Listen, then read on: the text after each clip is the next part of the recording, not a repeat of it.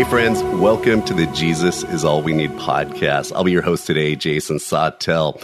Today we have an amazing guest. He is Daniel Fusco, author, church planter, the lead pastor of Crossroads Community Church in Vancouver, Washington. He hosts the Jesus is Real radio show, the TV show Real with Daniel Fusco, which can be found on the Hillsong channel.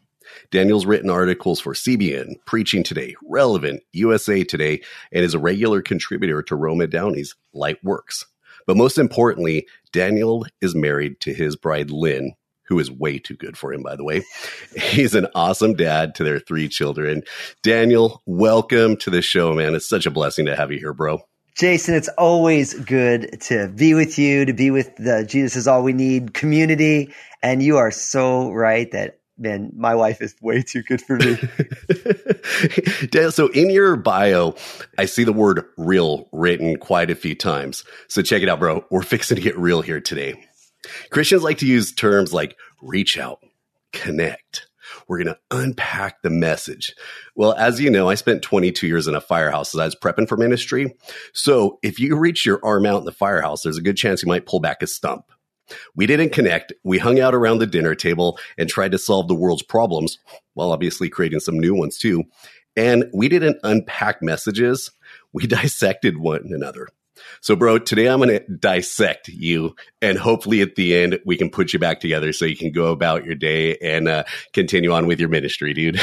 Sounds good. I hope you have a whole lot of personal protective equipment if you're doing this dissection. It's a little crazy up in this piece. Oh, it's going to be awesome. Well, first off, I want to kind of highlight what you have been up to lately, which is writing your book, Crazy Happy, 9 Surprising Ways to Live the Truly Beautiful Life. Can you give us a little background on the book and why you wrote it?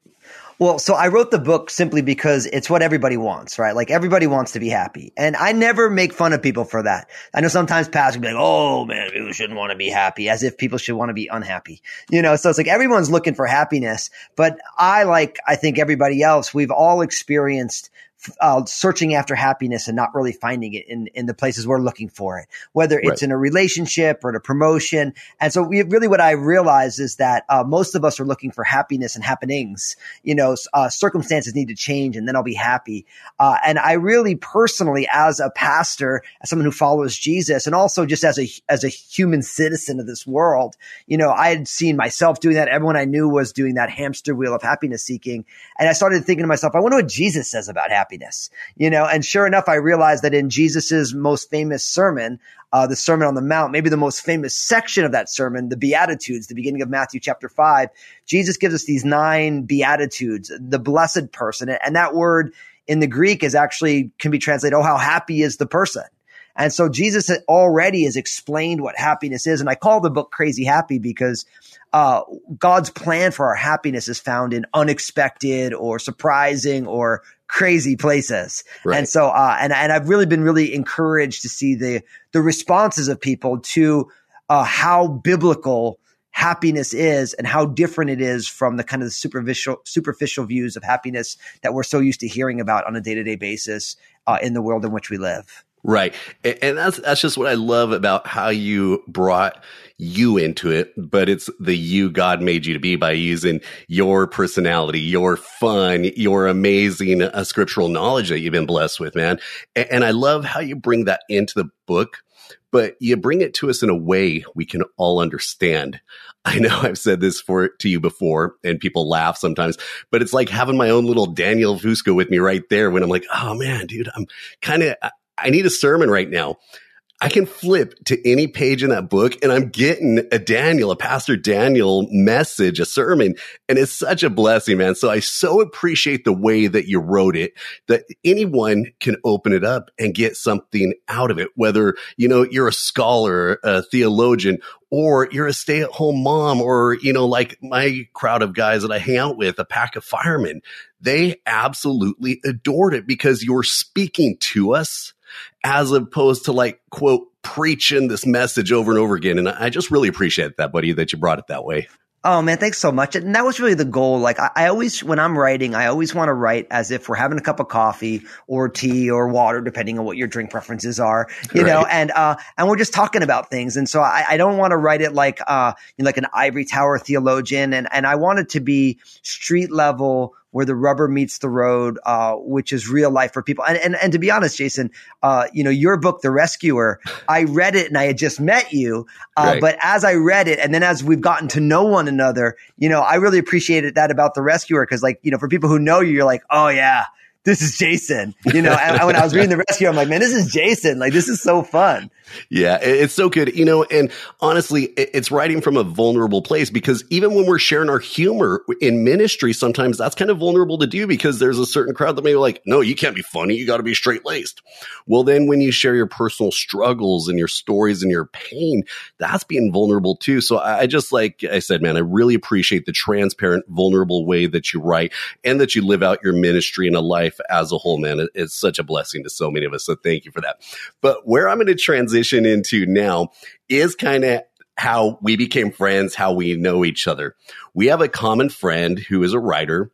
And I remember one day I was telling him, like, dude, I'm kind of having a few struggles with being in this new ministry that God has me in. And, I love all the pastors that I'm surrounded with, but is there someone maybe I could connect with that you think would help me along a little and be able to speak in because they've gone before me? And my buddy says, wow, I've actually got someone in mind, and the reason he's in mind is because he talks more than you, Jason. And that was about, wow, gosh, I think about a year and a half, 2 years ago, Daniel. And since then, it's just been a blessing to get to know you and become, just deeper, getting to know more about you and being a brother in Christ with you, dude. It's been such a blessing. So where I'm going with that, in Crazy Happy, 9 Surprising Ways to Live the Truly Beautiful Life, you start off with this, and it's not starting off, but here's something amazing there. Here's the truth. Whether we hunt for happiness in parties, bars, the workplace hustle, or even in church pews, we'll wind up shortchanged. Why? Because we don't see our lives as beautiful. What do you mean by that, bro? Well, what I'm trying to get at in that part of the book is that everyone is hunting after a life of fulfillment. I always think of good old Mick Jagger, that great English theologian, the front man for the Rolling Stones, where he's like, I can't get no satisfaction. Right. I try, but I can't get any, and I think he's the reason that song was so popular. Not only does it have a great riff to it and it's the Stones. And if you like the Stones, then you dig the sound, but he's pressing on a lever that we all have. And so one of the things that I have found is that, when you ask people about their life, we all have a tendency to take our life and deduce it down to a few sentences. Like if say hey, Jason, explain to me what it was like to be a fireman in Oakland. Mm-hmm. You could take a decade of work and bring it down into like 4 sentences. Right. But in those 4 sentences, and not just you, all of us, if you say, hey, Daniel, explain to me what college was like for you, I'll break it down into a small paragraph. But oftentimes, very quickly, we reveal the fact that we thought it was going to be one thing and it ended up being something else. And ultimately, what we're saying is it's not fulfilling. It's not beautiful. You know what I mean? And the reason that it's not beautiful is because ultimately it wasn't fulfilling. And so, I always believe that these type of understandings, the awareness that the Spirit of God gives us, it's actually an invitation from Jesus into a deeper place. Like everything that we long for is really an echo of a greater need that we have that can only be fulfilled in Jesus. And so, and really the only way that we'll live a truly beautiful life is to live our life in Jesus and seeing our lives through the lens of the Spirit of God, who is helping us to see God's greater plan in the issues that we find ourselves in on a daily basis. So basically what you're saying is Jesus is all we need, right? So. Well, I mean, you said it, bro. I'm just quoting you without using the line, No, I mean, that makes no sense. Well, staying down in that line of finding happiness and why sometimes we feel unfulfilled, let's talk about maybe your past, if you wouldn't mind, about prior to ministry and Daniel growing up and during your formative years and stuff, and why you feel so passionate from a, let's say, a testimony standpoint, backed up by scripture. What was your childhood and your teen years and your growing years like? Yeah. So, I mean, I had an amazing upbringing. So I'm all Italian from New Jersey. So, like, I always like to say, like, whatever your preconceived ideas about all Italian people from New York are, that's my family. We were in New Jersey because I have an older sister and then I have a twin sister. When my parents found out they're having twins, they couldn't afford to buy a house in Brooklyn, which is where they were living. And so they moved out to the boondocks of New Jersey. Now, New Jersey's not the boondocks, but back then it was. Right. And so like I grew up in this really loud, suffocating, noisy family. Tons of aunts, uncles, cousins. Everybody kissed you. They mugged you up all the time. Right. We had all these people who were aunts and uncles. I only found out later they actually weren't related to us, but they called them aunts and uncles. And so I grew up with I was surrounded by so much love, but my family were culturally Catholic. So like, there was like, when I remember when I made my confirmation, I got a gold chain, very Italian, very Jersey Shore with a big cross and an Italian horn, you know what I mean? But we never talked about Jesus at all. And so it's like, there was never discussions about Jesus. We never prayed together. It was never like my amazingly loving parents were like, hey, listen, let's talk about what a godly man is like and what God's will is for your life. It was pretty much like, hey, just don't end up in jail. If you end up in jail, we might leave you in there. It's like, and so I was super loved. But by the time I hit my early teenage years, I was just all in it for the experience. Like I was just like, if it was fun, I did it. Right. I was a self-proclaimed hedonist by the time I was probably 15. So if it was fun, I'd do it. If there was adrenaline involved, I'd do it. And very quickly, what I realized by the time I made it into college after 5 years of living this way, I was having all the fun that you were supposed to have, but I wasn't having any fun anymore. Right. Like it was just not fulfilling. Yeah, it goes away. I totally hear you on that, how it goes away, man. That, everything this world says is going to fill you up. It never does. So carry on, man. I was just giving an affirmation that it's an amen to that. Yeah. statement. I mean, and the Bible, I didn't realize, I didn't know the Bible, but the Bible says that sin is pleasurable for a moment. And the idea is not that it's really good for you, but like you enjoy it in the beginning, but it ultimately leaves you empty. And I was by the time I was in the middle of college, I was like, I need to stop doing drugs. I need to stop dating girl. Like not because I just like none of this is making me happy. Right. And at the same time, my beloved mom had cancer and was really, struggling. Ultimately, she ended up, going home to be with the Lord before my final year of college. Mm-hmm. And then I was confronted with so I'm unfulfilled in all the parties and in all the girls and in all the stuff, and even in achievement in school. And now I'm grappling with questions of eternity, right. Which as a 20-year-old kid, I just didn't have a framework for that. And so all of these things together, Jesus invaded my life in a really powerful, powerful way in my last year of college and really sent me on a journey to say, if you only get to live once on this side of eternity, you want to make sure you learn the right things. And what I learned was that, happiness was impossible to find. And ultimately, God brought me, he entered my life and I'm in Christ. And even as a Christian, as a pastor, I still struggled to find real, fulfillment in Jesus for a while. And so even it wasn't like, man, I was unfulfilled and I got saved. And I was super fulfilled. It was like, no, I was unfulfilled. I got saved and now I'm saved, but I'm still on that journey trying to find fulfillment in Christ, and what I've learned is that really what God wants to do is he wants to redefine the word happiness for us. He wants us to see it differently, because we have a tendency to we just inherit this word with these meanings from the society in which we live. Right. And Jesus is like, hey, I got a whole other way for you to look at this. That's so good. And I'm in total agreement there too. And what I love about talking with people, because like I said, around the firehouse table, that's how we get to know one another. It's like we all have a badge on. We all saw what we're doing. We all ran into burning buildings together. We all did what we were called to do to fulfill our job description. But when you actually sit back and learn a person's past and why they maybe became a firefighter, you're like, wow. Well, then when you sit back and also hear their spiritual journey, and I'm not talking that worldly spiritual journey, I'm talking about answering the call of coming to Christ, that nudge that you're getting is so cool to hear it brought in certain ways. But one thing that I've noticed is, and you're the pastor here, and I don't have the verse in front of me, but it's about eternity being placed on man's heart, right? That we have eternity placed on our heart. And it's like it's calling, it's questioning. And when I was growing up and going through all the struggles that I went through as a young man of my parents divorcing and me growing up in a godless, faithless home under a system of abuse, even then I could feel that there was something else.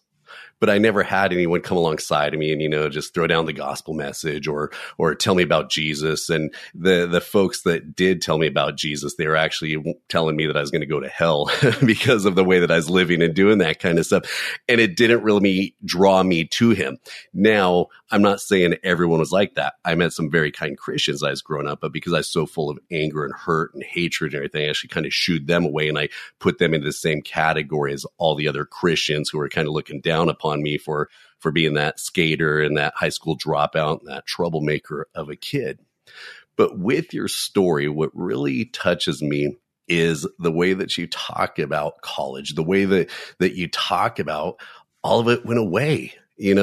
Eternity. You're wondering about eternity. You're on this side of eternity. You obviously heard about Jesus and were part of the faith earlier on, but there was a certain point, obviously, where you probably said, all right, or a timeline in your life where you're like, all right, I now need to start following him. Do you remember that, or can you kind of hit that? Yeah, I mean, I totally remember it because I remember in college, obviously, so I'm in college and I'm having like the traditional college experience for the unbeliever. You know what I mean? So it involves some class and involves a lot of late nights and a lot of partying and all that stuff. I used to joke that I was on vibe control for every party. I want to make sure people are having the most fun.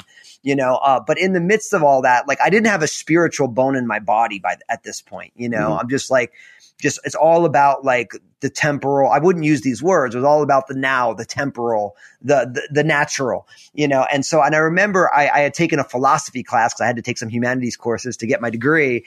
And I remember really kind of thinking the philosophy teacher, I mean, he was the bee's knees because like he would just kind of walk on in and, he'd be like, hey, so today we're going to talk about this quote. He'd write some quote from Fusco on the board. He'd be like, so what do you all think? And he would sit down, he would sip his espresso, with his sweater. And I'm like, man, this guy's got the job, man. Like he just sits back, he puts his feet up on the desk. So I really started to enjoy philosophy. So I'm starting to read all these, not the books that he's recommending, because he didn't really recommend any, but I'm like, oh man, I'm reading Plato and Aristotle and, Derrida and, all the postmodern philosophers. And I'm realizing that all of these are ending up in metaphysics, which is, the philosophical word for the spiritual, and so I'm like, hey, I never really thought about the spiritual before. And my friends, like in college, people were like starting to do yoga and they're like, man, I'm spiritual. I'm like, I'm anti-spiritual because I'm a contrarian by nature, and so I started reading all these books on metaphysics and I'm like, well, this is really fascinating. And then I'm like, well, I should probably read like the religious books too. So I'm like, obviously, I would grab, the teachings of Buddha and the Bhagavad Gita and a bunch of the, I was reading about people who were taking hallucinogens and going on vision quests and, all these different things. And then I remember I had two friends who had started following Jesus and were starting to talk to me about the teachings of Jesus. But as like someone who grew up in a cultural Catholic family, I was kind of like, yeah, the skinny guy on the cross is not really my gig. That was my approach. But I had a developmental psychology professor. He was a student professor. Like he was getting his PhD, but he had to teach him classes to be able to go. And I remember I went to his office hours because I was really good at sleeping through exams and then kind of schmoozing my way to get to retake them so I didn't fail. And I went to this guy's office hours to take the test. He's like, can I ask you a couple questions? And he was the very first professor I had who ever asked me any questions about myself. And he was just like, here's what I get from you. Like, so you come to class, but you look like you're pretty smashed when you get there. Mm-hmm. And, you look like you're really not paying attention, but then, if you have a paper due, you turn it in on time and they're pretty good. And you slept through the exam, but I know that you're going to take it. You're going to get an ace. So like, what's your story? And I'm just like, I'm a musician. I do this, I do that. And he's like, well, what do you do for fun? I'm like, well, lately I've been doing a lot of reading. What are you reading? I'm like, well, I've been reading the Bhagavad Gita and the Tao Te Ching, and I've been reading the teachings of Buddha and, and I've been hanging out with these Hare Krishnas because they give you free vegetarian meals and free food and a college student. That gets it done. And he's like, well, can I ask you a question? I'm like, yeah. He's like, well, do you believe Jesus was a spiritual teacher? I'm like, yeah, some people think he is. And he's like, do you think the Bible was a spiritual book? I'm like, yeah, I think it is. Some people do. He's like, well, it sounds like you're reading everything else. So if you're really open, you probably should read the Bible if you want to be intellectually honest. Just like threw the Wow. gauntlet down, you know, at a liberal arts college, you know, just like, and I'm like, I probably should read that. You know, and so sure enough, you know, I grabbed my mom had this red Gideon's Bible she took home from the hospital. And at this point, my mother had passed away, you know, and so I asked my dad, hey, can I get that red Bible of my mom's? I just wanted it, you know, and I started to read it in the New Testament. And in the midst of that journey, Jesus met me personally somewhere in Matthew's gospel, like in my apartment, not through a church, not because like my friends who were starting to walk with, they weren't like solid at that point. They were still trying to work all the stuff out. But Jesus just met me in a very real, very personal, very powerful way. And that is where my journey began. I mean, it began before that, but that's when I became aware of, that's why, you know, Jesus is real. I always say that, like he's at street level. Like Jesus was not afraid to invade the world of a 21-year-old drug addicted, you know, musician who was totally lost, who was screwing everything up, you know, even though I was doing good in college. And I love that, you know, that's the Jesus of the Bible. And that's the Jesus who, you know, died on the cross for the sins of the world. And that's the Jesus I love to tell people about. Yes. You know, and that's what's so beautiful, because I'll be honest with you, when I read books, I'm like, apologetics. Okay, let me take a look at that.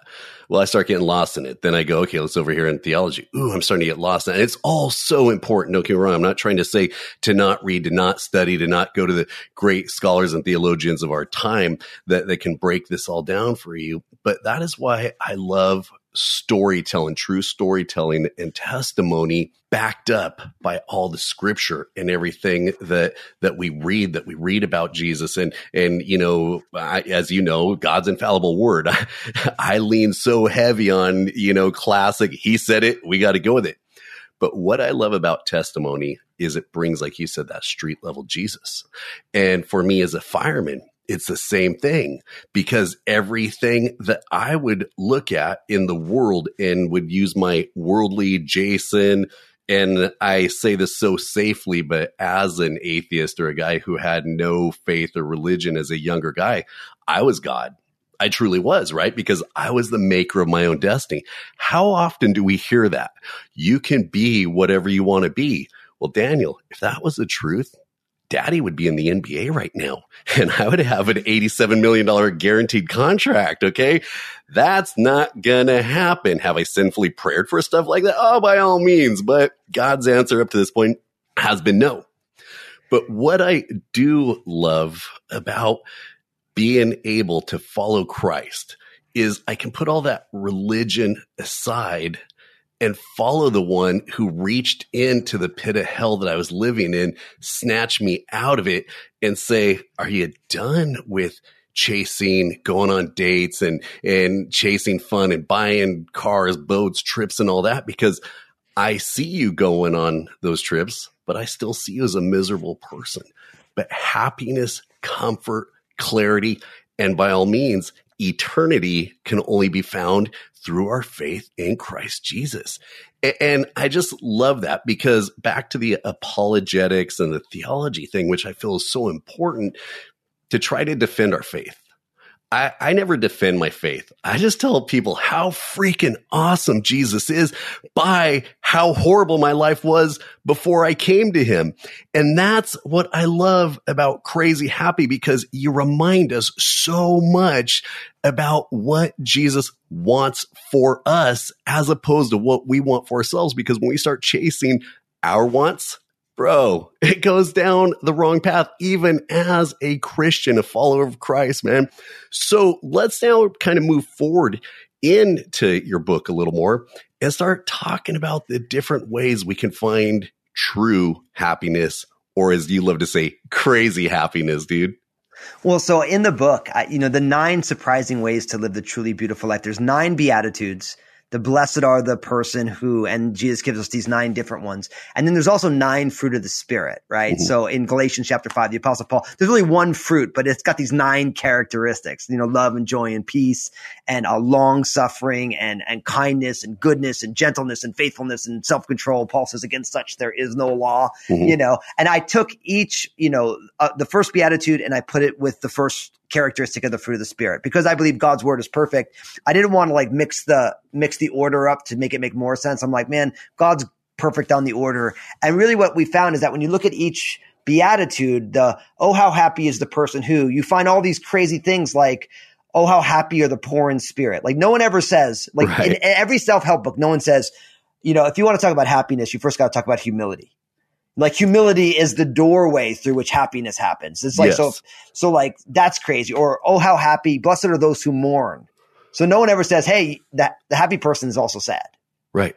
And so you have those. And then, but when you link them up with the fruit of the Spirit, what you begin to realize, it really creates like a beautiful mosaic of ways to look at the world. And so I call it crazy happy because like in all of these things, like almost nobody talks about this stuff, but Jesus 2,000 years ago, I mean, no matter where someone is on their faith journey, everybody knows that Jesus was a famous teacher at the very least. Mm-hmm. Even if people don't believe that Jesus is the Son of God, I believe that. I think everyone should. Even if people don't believe like, hey, Jesus died on the cross for my sins, he rose again. Mm-hmm. I can't come to the Father except by Jesus. I believe that because Jesus said that stuff, and I stake my life on that. Right. But even if someone doesn't believe that, everyone knows that Jesus is one of the greatest teachers ever. Mm-hmm. Like the golden rule, Jesus said that. Like people know this stuff. And so, but people that haven't really spent any time grappling with, Jesus already explained to us what the happy person is like, and we need to learn from him. Yes. So, I was surprised as a pastor, having taught the Beatitudes many times, Mm-hmm. when I really dug into it, I'm like, oh, this is completely changing the way I look at happiness, and I need this. Right. And that's what I love about the view and how that you bring it into play, because as you were mentioning, I'm very transparent with my life, as you know, and stuff. And my mom, she's not a believer. She in that Jesus is the Son of God, that he was fully God, fully man, all the stuff that we learn as the basics as we're going through the gospel. But she does believe, oh, he was a good man. And I get that. But what I love about the way that you bring it into light is no matter what, you won't back from the truth. So I know we're on a podcast here and people can't see you, but you got dreadlocks. I'm going to be so disrespectful right here, but bro, you don't look like the average pastor, if you will, that I go online and see. Okay. You look like someone I'm going to be paddling out with to go surfing. All right. And to think that you're a pastor, come on now. But I love how you never step away from the truth. With that being said, I know in your position, especially that you speak to people worldwide, not just locally and your local church and the people you shepherd and the people you pastor over, how you take care of them. But how do you deal with the naysayers when they come in, bro? Because I'm new to your world of being in ministry, and the naysayers, when they come in, I sometimes just want to rip my hair out, scream and yell, slam the door. But as you know, I have a beautiful praying wife who also knows how to kick me under the table and get me back in line. But how do you deal with that, bro, with the naysayers and all the negativity that comes your way? Well, so, to talk about the Beatitudes, like the 8th and the 9th Beatitude is, blessed are you when you are persecuted for righteousness' sake, for theirs is the kingdom of heaven. And then he says, blessed are you when they curse you and revile you and persecute you, say all sorts of evil against you falsely for my sake. Rejoice and be exceedingly glad, for great is your reward in heaven. Now, here's the deal. I like to tell people that if you follow Jesus on this crazy happy journey, right? Like not everyone's going to like you. And Jesus said, look, if they hate you, don't forget they hated me first. And so like we have this tendency to think, I'll be happy if everyone likes me. And Jesus is like, actually, I'm the God in flesh and they killed me, Right. And so what I'm aware of is I'm aware that no matter what I do, there's always going to be people who are detractors who don't like you. Now, like you mentioned, my appearance, and it's true. Like, I meet people all the time, like, hey, so like, what do you do? Are you like a musician? I'm like, well, I am a musician, but I'm a pastor. And like, you're a pastor? And I'm like, yeah, like, you don't look like a pastor. I'm like, what's a pastor supposed to look like? Right. They're like, well, I don't know, but not like you. And I always joke because I'm like, there's a lot of people have a pastor who looks like your traditional pastor, but there's a lot of people who would like a pastor, but I'm the kind of person that they would look for, And right. So I realize that I don't look like what everyone thinks maybe I should look like. But in the end of the day, a good pastor is someone who takes the word of God and explains it. Yes. and encourages you to respond to it and live after it.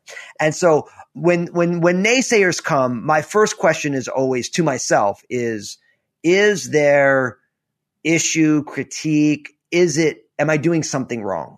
Because I want to be humble enough and teachable enough to not think, man, I'm always getting everything right. Right. That presumption gets us in all sorts of trouble. It's kind of like when Nathan the prophet came to King David and told him the parable about the lamb who got stolen. And obviously David's like, man, we got to send that guy to jail and we're going to kill him. And Nathan's like, hey, David, you're the man. Because he wasn't talking about a lamb. He was talking about Bathsheba and Uriah and all this garbage that was going on. Right. So I never want to be presumptuous to think that I actually have it all together. And sometimes when the negative people, the naysayers, there's some things we can learn from that, because the only person I know who's perfect is Jesus. And that's why I believe in him, and I realize that I'm in process at best and I'm a knucklehead left up to my own devices. So the first thing I do is say, I need to ask myself and be humble enough to say, where am I falling short here? And I always find something to learn from. But then I also just realize that my job is not to respond to negativity with negativity.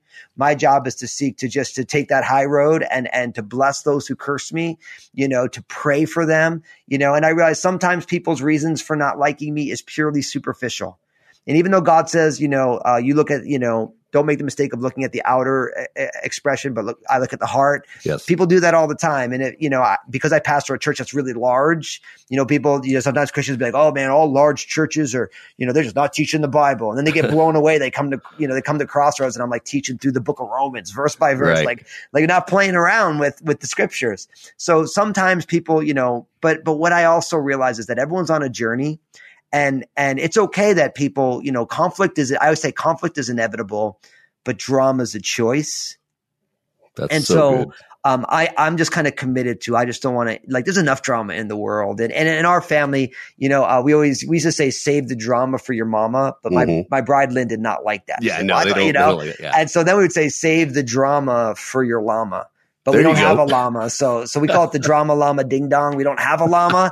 But I just don't want to add any more drama. And some people they thrive on conflict and issues. And, for me, I just don't all of my responses need to be lined up with the fruit of the Spirit. Right.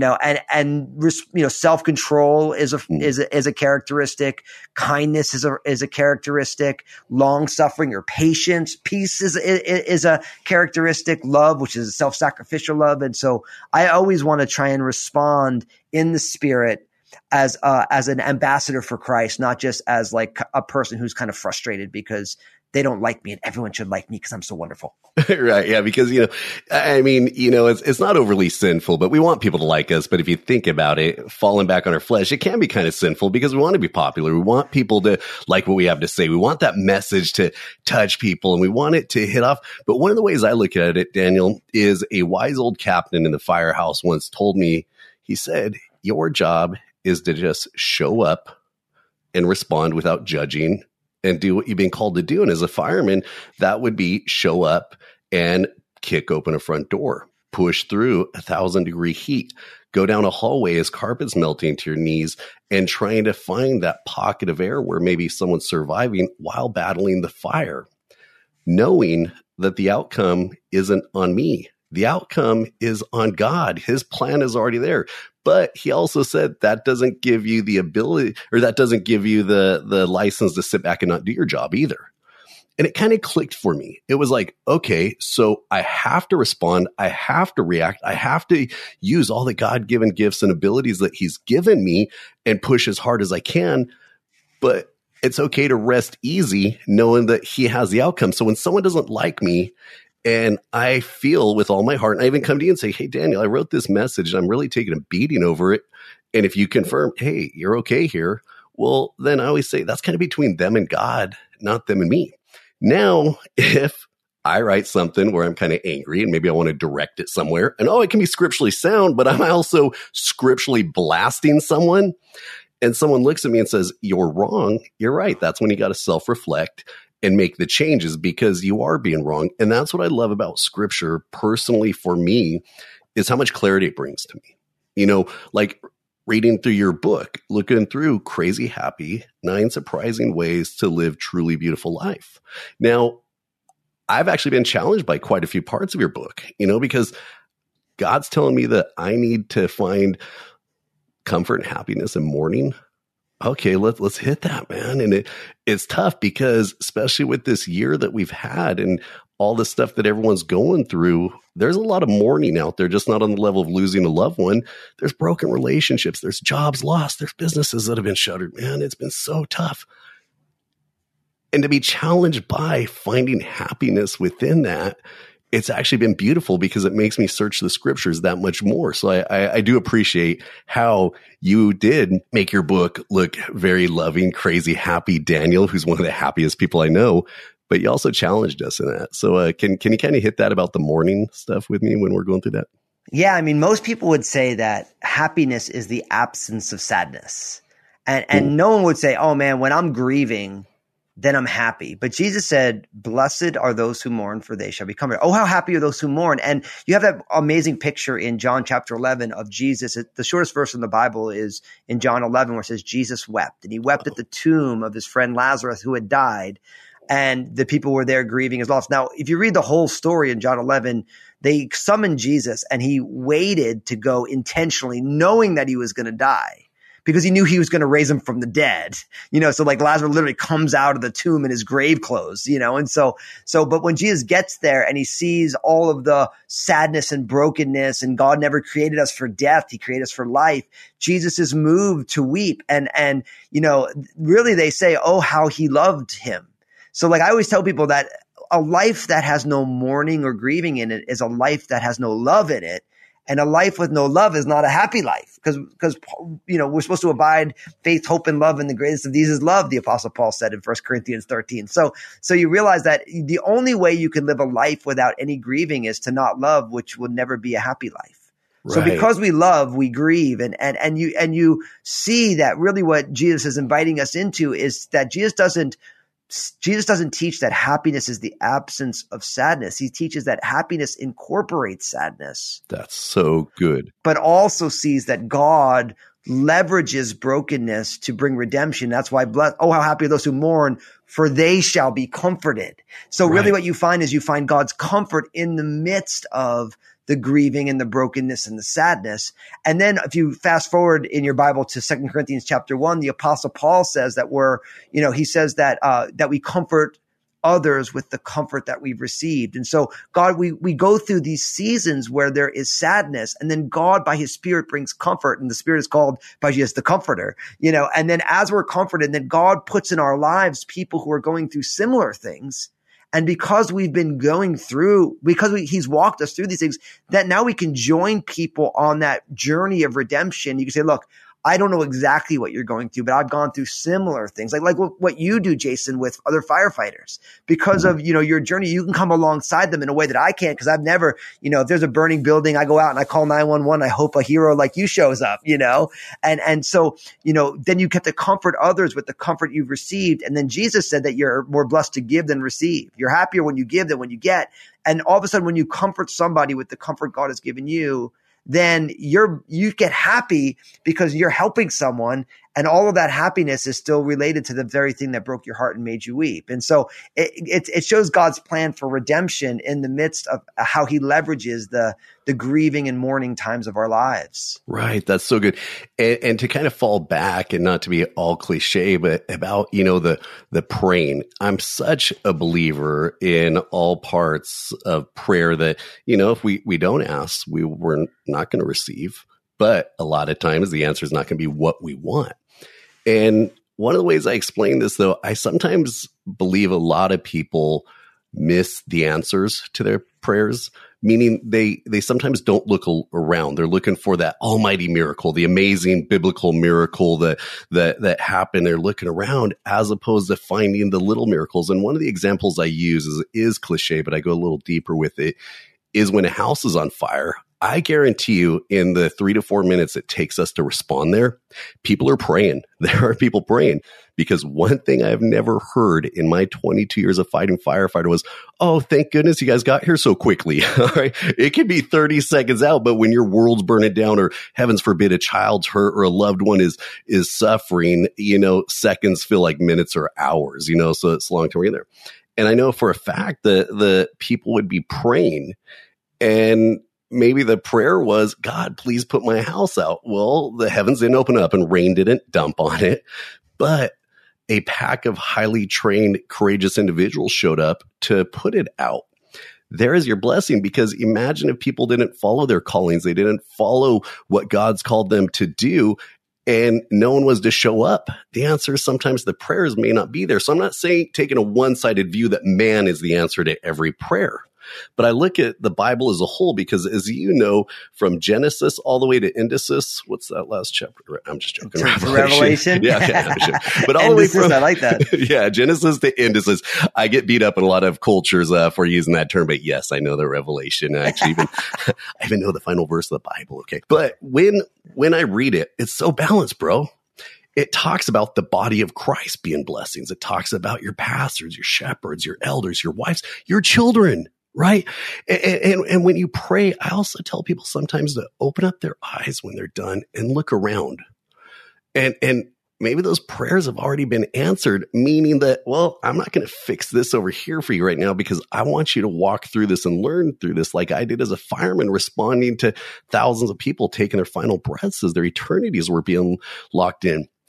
I lived through that.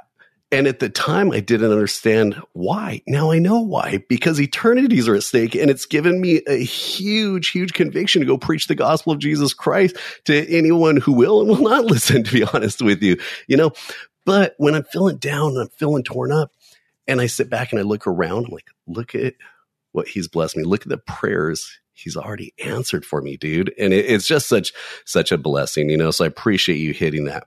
So as we start to finish up here, I got one last question to hit you, because it's kind of something personal when I was writing my book. Do you find whenever you've been called to do something, maybe above and beyond like writing a book or doing some other project that you felt that God's called you, bro, do you ever feel the attacks kind of come from the opposite side trying to keep you from doing it? Did you experience anything like that as you're writing this book?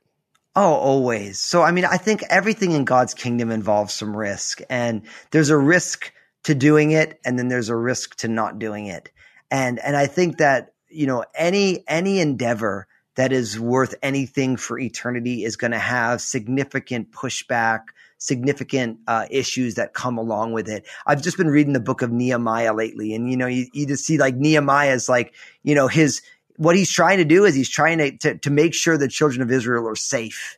And it's like the amount of issues he had issues from without with these Tobiah and Sanballat and these guys. And then he's all these issues from within, all the interpersonal conflict within the children of Israel and the people, the residents of Jerusalem.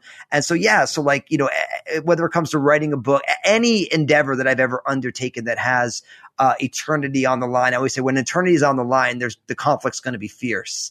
And so, but I always get nervous when there isn't any pushback, any issues. If there isn't any warfare, then I'm always like, am I off the path? Like, am I doing something wrong? Because this is coming too easy right now. No, I hear you on that. That's so good, man. And, for our listeners out there, that's just something I want to encourage you guys, because if you were to see the video and what I'm looking at, just how Daniel's always smiling and how he's always just so out there, and you're so much fun, man. I so appreciate it. But what I want to encourage all the listeners to do is, just keep pushing like Daniel was mentioning, because there is going to be pushback, but I never want to put pressure on people either, because I don't want folks to feel like I'm telling them to be this big, strong fireman and kick every door and keep pushing.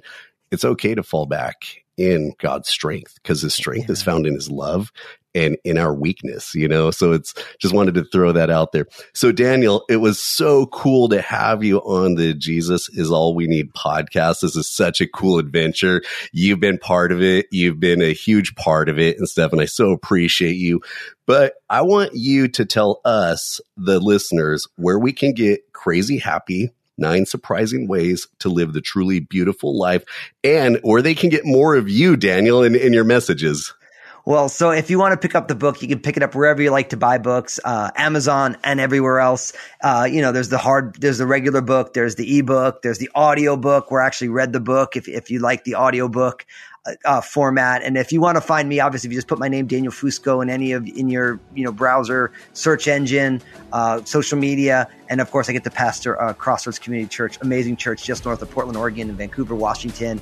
And lots of people enjoy all this different stuff. We have 2-minute messages on Facebook and YouTube, the Crossroads services, all the stuff that we're doing all over the place, and crazy happy.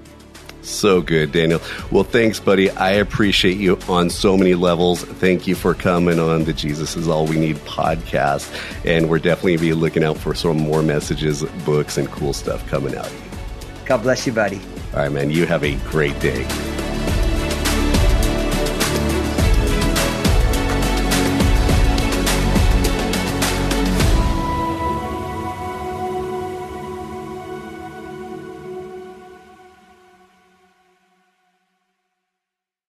Has fear stolen your peace? I'm Jennifer Slattery, lead host of the Faith Over Fear podcast, helping you fight your fears and grow your faith. Subscribe at lifeaudio.com.